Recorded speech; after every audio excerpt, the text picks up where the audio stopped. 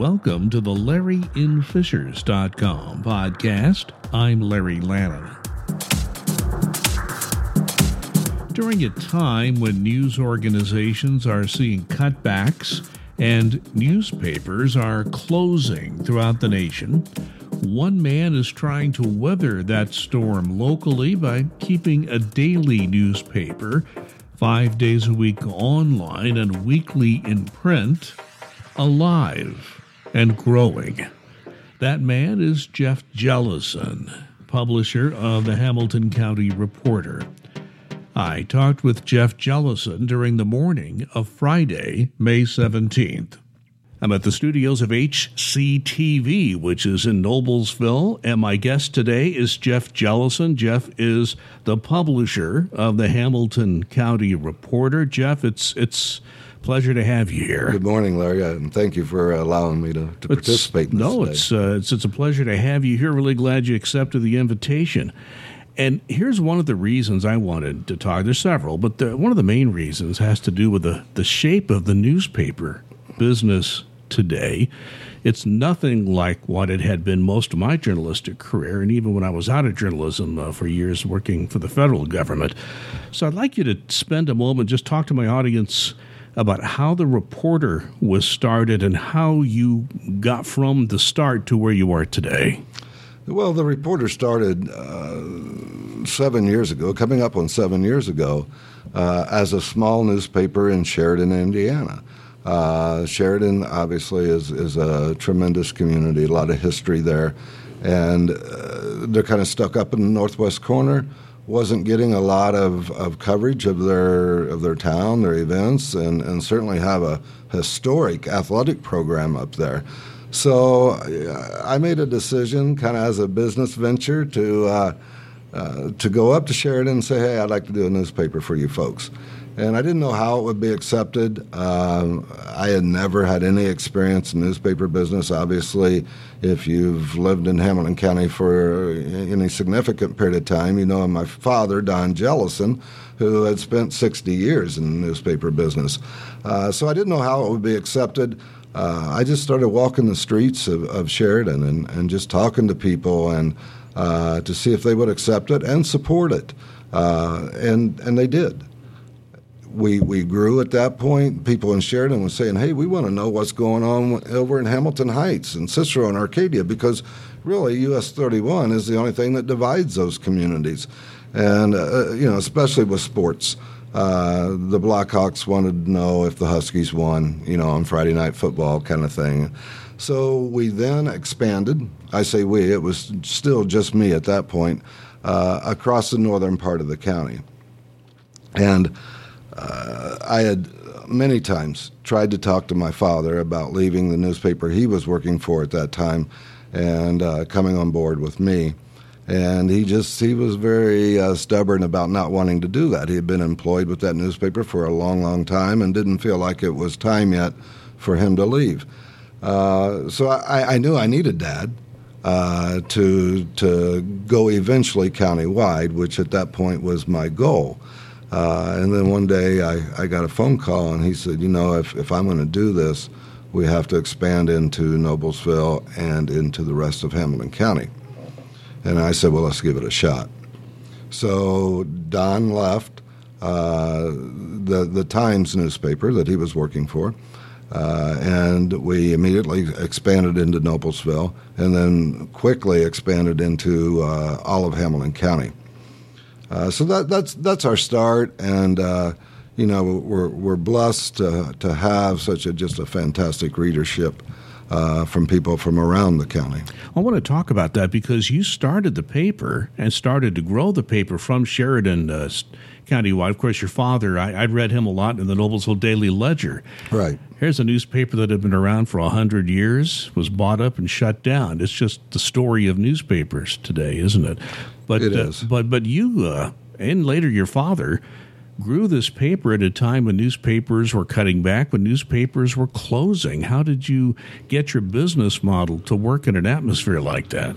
Well, when we first started and went countywide, there were several people in the newspaper business that said, first of all, you can't challenge a 100-year-old newspaper. And my response to them is, I'm not challenging anybody. I'm going to put a product out that I think that people will like. And so that was the approach that I took. The newspaper business is somewhat an antiquated business for a long, long time, until just very recently. It was print newspaper. And people today don't get their news that way, or don't receive their news that way, I guess might be a better way to put that.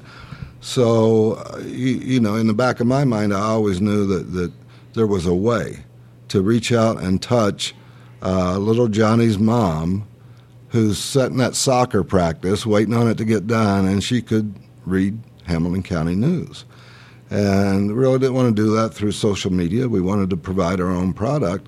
So we decided to go with a digital newspaper in newspaper format, and instead of the post office delivering it, we were going to deliver it via email. I had to do that, one, financially, because the cost of print today is skyrocketing, and postage costs. So we had to figure out a way as a new business that didn't have a lot of capital to deliver our product. Now, you still have a weekly print edition that you do publish, correct? We do. But what impresses me is that you did a very interesting concept here, because you send out an email every day, and it's in what's called a PDF format. So it's laid out just like a print newspaper, but it's delivered via the internet. Right. And people like that. They don't have to go to a website to read their news. All they got to do is open their email box, and it's there. And they click a link, and there's a newspaper. So people have told us they enjoy it. People have told us it's the first thing they do every morning. I had a Noblesville City Councilman one time tell me the first thing he does is, when his alarm goes off, is roll over, grab his phone, look at the reporter, and that decides whether he's going to get out of bed that day or not. That's great. Yeah, there was an old story during one presidential tenure where the staff said, we look at the New York Times in the right-hand column. If there's nothing there about us, we can get up and go about our business. Otherwise, we've got to figure out. So the reporter does kind of set the agenda for some people, at least that particular elected official in Noblesville. I'd like to also go ahead, please. Say that the success of our newspaper was because we were willing to kind of step outside the box on how we delivered our news, but yet still use that old-fashioned way of looking like a newspaper when people get it.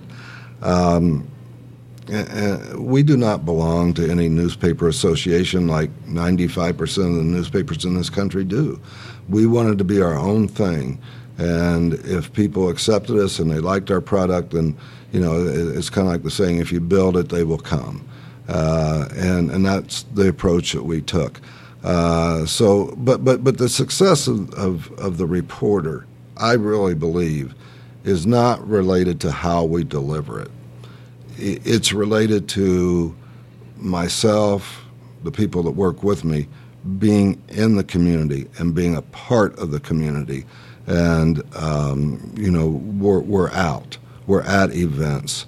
The owner, myself, is there. The owner of the newspaper is there. The guys doing the layout are there, taking pictures and talking to people.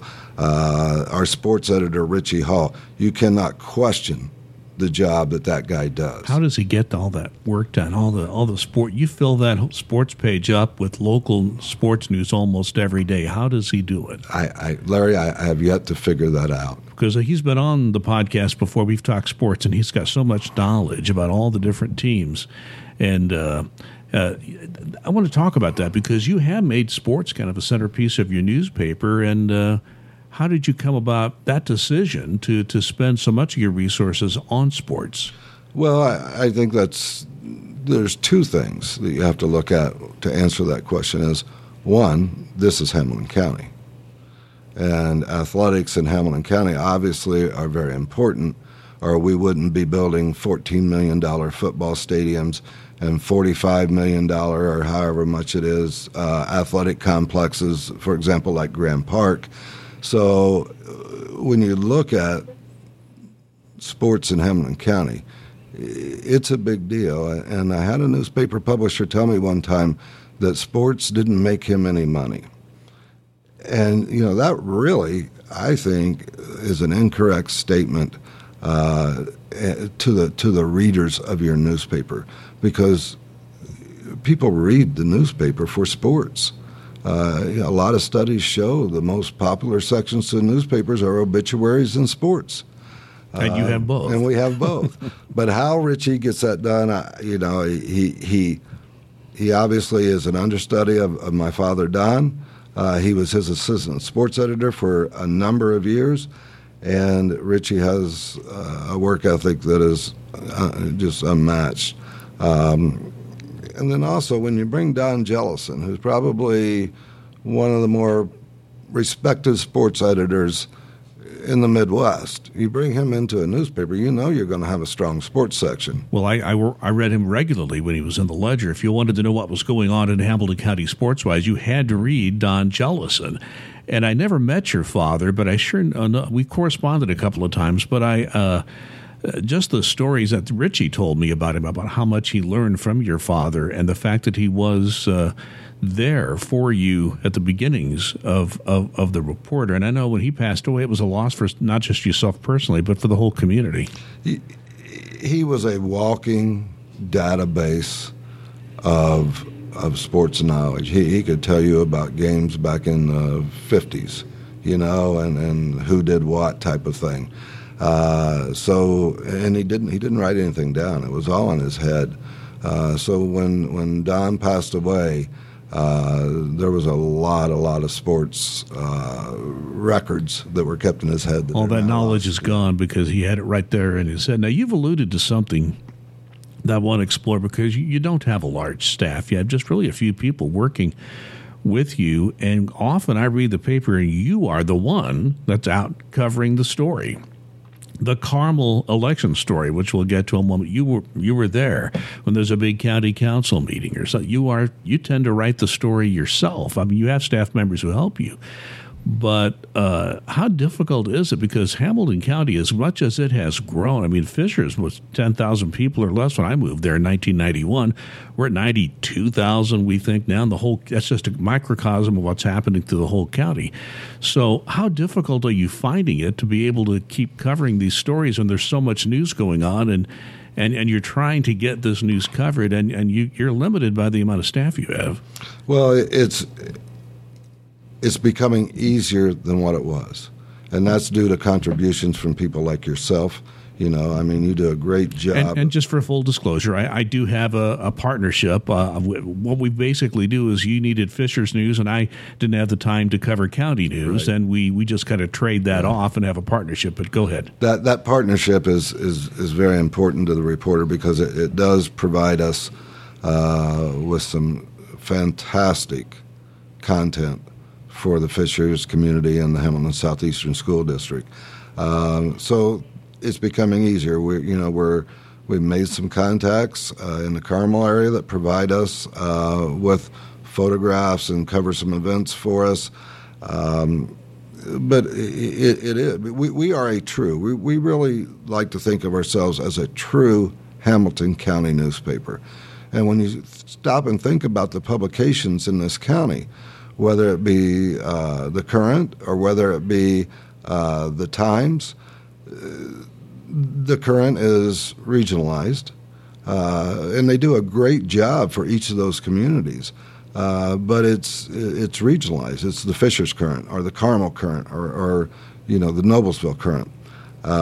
So my instructions to my staff is, I want 3 communities on the front page of that newspaper every day if we can, because we are a county newspaper. And some of the things that you might read on the front page of the Reporter may not necessarily be page 1 news for a lot of newspapers. But I'll give you an example. The Cicero community, we may have a Kiwanis article or something like that on the front page that may not be news in other newspapers. They want to read their name. And I have an obligation that if I'm going to say that I'm going to be a countywide newspaper, to get Cicero, Arcadia, Atlanta, Sheridan on the front page of that newspaper. And you have said your origins are with the northern part of the county, which is still fairly rural at this point. And if you're in Cicero, what the Kiwanis Club is doing is big news, where it might not be in the center of Indianapolis. Exactly. So I think what you're saying is you have to have a sense for what the people in these smaller communities want to read. And I've heard you say this. You want at least 3 communities on the front of the paper so everyone feels that the reporter is part of their community, which I think is a very interesting concept to try to make sure everyone feels like they're a part of your publication. So our growth, yeah, when you look at countywide, in the last year has been remarkable in the Carmel and Fishers area. You know, we are strong in Noblesville. Noblesville's an older community, you know, of sorts. It's a newspaper community. They've always had a newspaper office type of thing for 100 years in their town. But Carmel and Noblesville now, Carmel and Fishers now have outgrown Noblesville subscribers. And that's not to say that we're stagnating in Noblesville, because we're receiving new subscribers every week, you know, from Noblesville. But the growth that we're really seeing is Carmel. And I think we're accomplishing that, one, with sports coverage. And 2 is we're getting into some of their governmental issues that people want to read about. And I think now Carmel has said, we've got a newspaper. Well, now that you mentioned Carmel, let's talk about politics. Okay. And that's always a big part of any newspaper. Whatever else you're reporting on, that's at the center of it. And you've done some reporting on that mayor's race. And, you know, we had a mayor's race in Fishers that seemed rather sleepy compared to what happened in Carmel. And in Noblesville, you had 4 candidates. We'll get to that in a moment. But the whole controversy in Carmel was like somebody had written this out of a soap opera script. When you were covering that, and trying to tell the public what was going on, what went through your mind? How did you think, okay, how am I going to explain this whole situation to the public and try to do it in a straightforward way? One of the very few things that you will ever see in the reporter, unless it's a columnist type of thing or a letter to the editor, but when it's a news article, you're not going to see any opinion out of us. Our job is to bring to the readers the facts. And it's also our job to bring to the readers both sides of the fence. So the Carmel thing was a challenge. I received a phone call from a local attorney that said, this is what's going on. We trust you. We trust that you will bring facts to the readers, and you're not going to sway it one way or the other. So I'd like to have you in my office with my client to tell this story. And I was honored. I was honored that there was trust there in the newspaper. So again, that's one side of the facts. So we had to reach out, and you know, we had to reach out to Mayor Brainerd and some of the Carmel people and say, okay, half of the newspaper is going to be what they're saying. We're going to give you the opportunity to fill the other half with what you're saying with facts. And my guys did a good job of that. And we tried to be fair and equal. And that's difficult to do when you have a dispute like that where clearly both sides could not be correct, all right? Right. Somebody's not telling you the whole truth. But I think you had the right attitude. It's not your job to sort that out. No. It's you lay it out and the public can decide, you know, what they want to believe, or maybe they're not sure, but at least they've got both sides of the issue, and they could read that in your newspaper. And I think that's a real challenge for any journalist. Well, first of all, by no stretch of the imagination am I a journalist. I do not really? Consider myself. But your publication is a journalistic exactly, publication. But okay. I struggle sometimes. That's not my forte. Is writing about events. I like running a business, but when you run a small business, you have to wear a number of hats. And there's been a few times here lately I've had to grow up a little bit and put a different hat on. So but it can be a struggle. But again, I go back to exactly what you said. It is not the newspaper's job to sort the facts out. It's the newspaper's job to report the facts to the reader and have enough confidence in your readers that they can decide for themselves. Let's talk about Noblesville. There were 4 candidates. There were 3 that really were campaigning hard, I think. And you had someone who had been on the city council for quite a long time. You had Mike Corbett, who had run several times. And Julie, how do you pronounce her last name? Kozicki. Kozicki, thank you. I never want to mispronounce somebody's name if I can. I hope I pronounce it. Julia Church Kozicki. Well, She's that's true. Doug Church's daughter. Doug Church's daughter. Attorney, yeah. And Doug Church is very well known to anyone.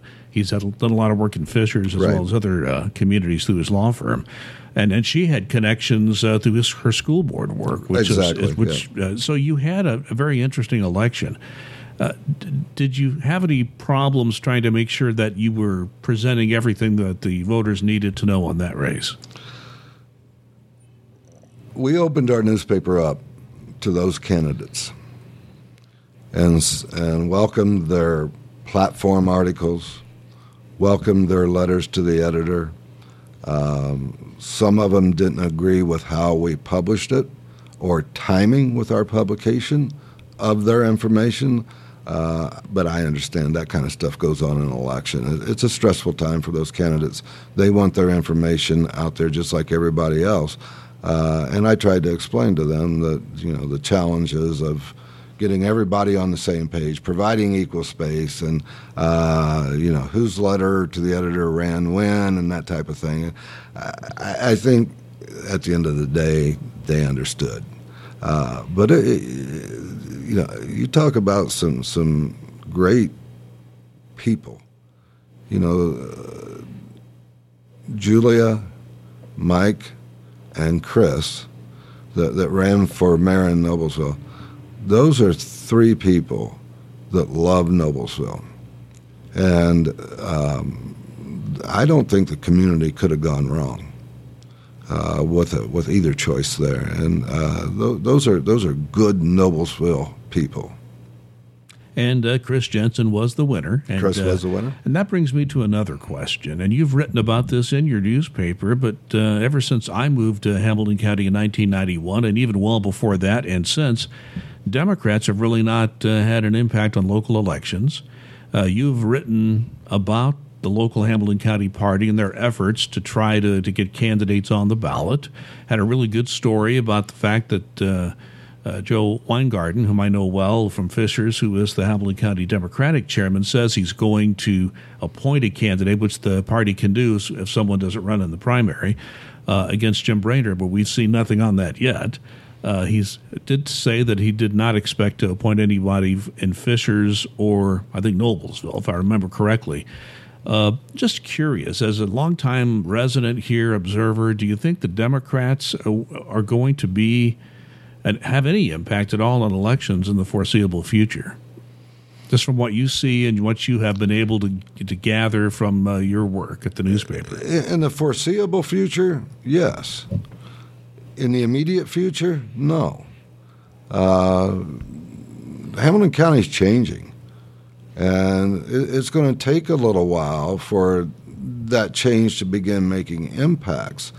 But I think, in the foreseeable future, you may see some Democrat Party people step up and really challenge for some offices, but not in the next couple elections. Well, we do have one Democrat in the Fishers area. Right. It's in the Fall Creek Township Advisory Board, which is kind of the lowest end of elected office, but It did happen.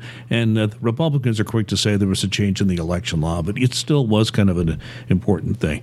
I have to ask you about this. Right before the election, you did something that was quite controversial. You polled your readers and put an online poll on so that your readers could basically vote, not officially, but vote in your poll of your readers, and you published the results of that poll.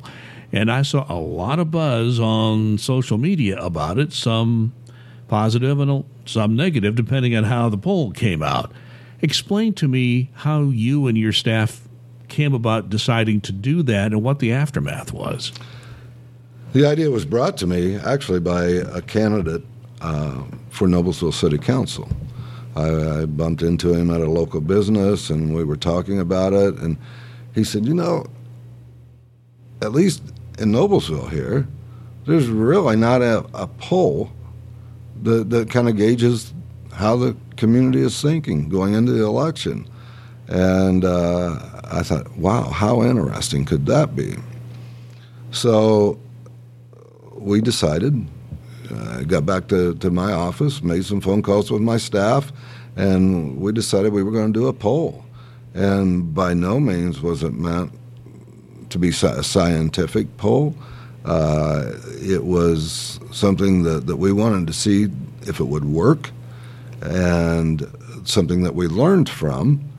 And, for the most part, we didn't do too bad when you look at the overall results of the election.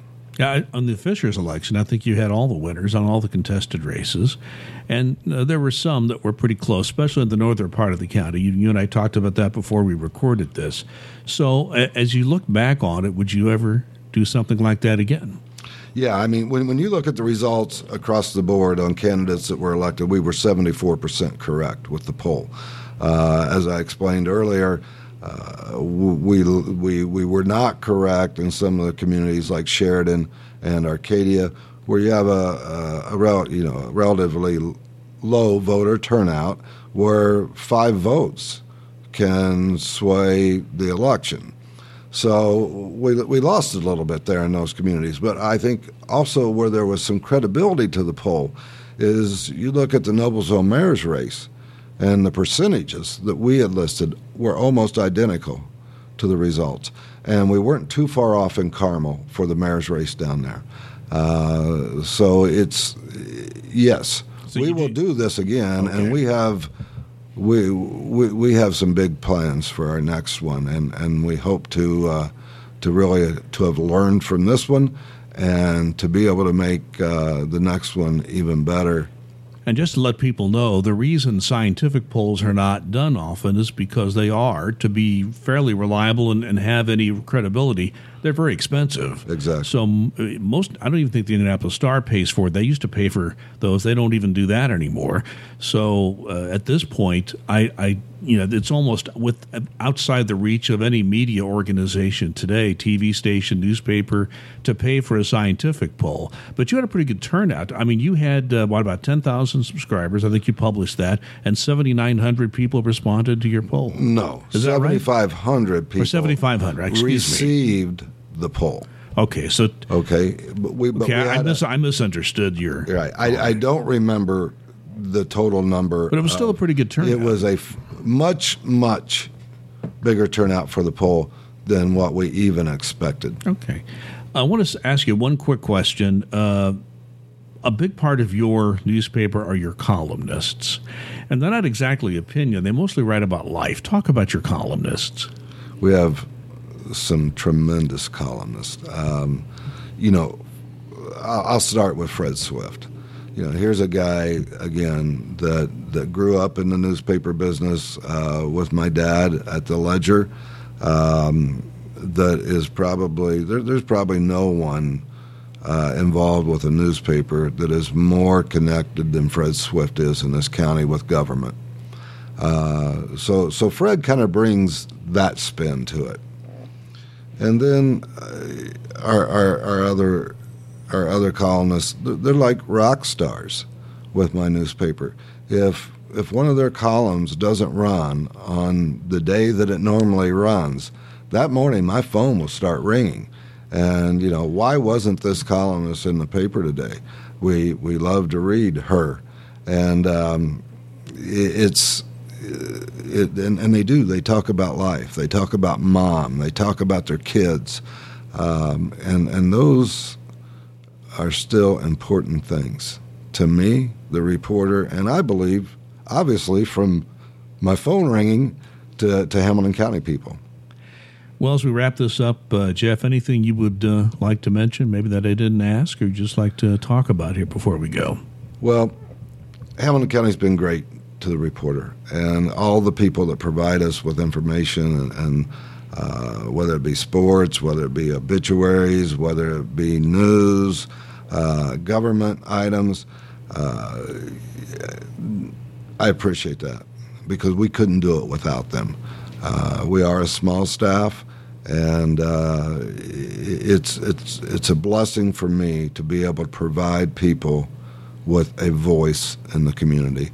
And that's the way I approach the Reporter, is we want to be the community's voice. One last question. You spent, I think it was 14 years as a police officer. Does that help you in trying to deal with police news, which is a big part of any small town, or actually any local newspaper? I shouldn't say small town anymore in Hamilton County, but certainly local newspaper. It helps, having the law enforcement background helps understand or sort through some of the stuff that you receive from the police departments. And then in that career, I was lucky enough to develop relationships and trust with individuals that are now police chiefs in this county and sheriff in this county, or past sheriffs in this county.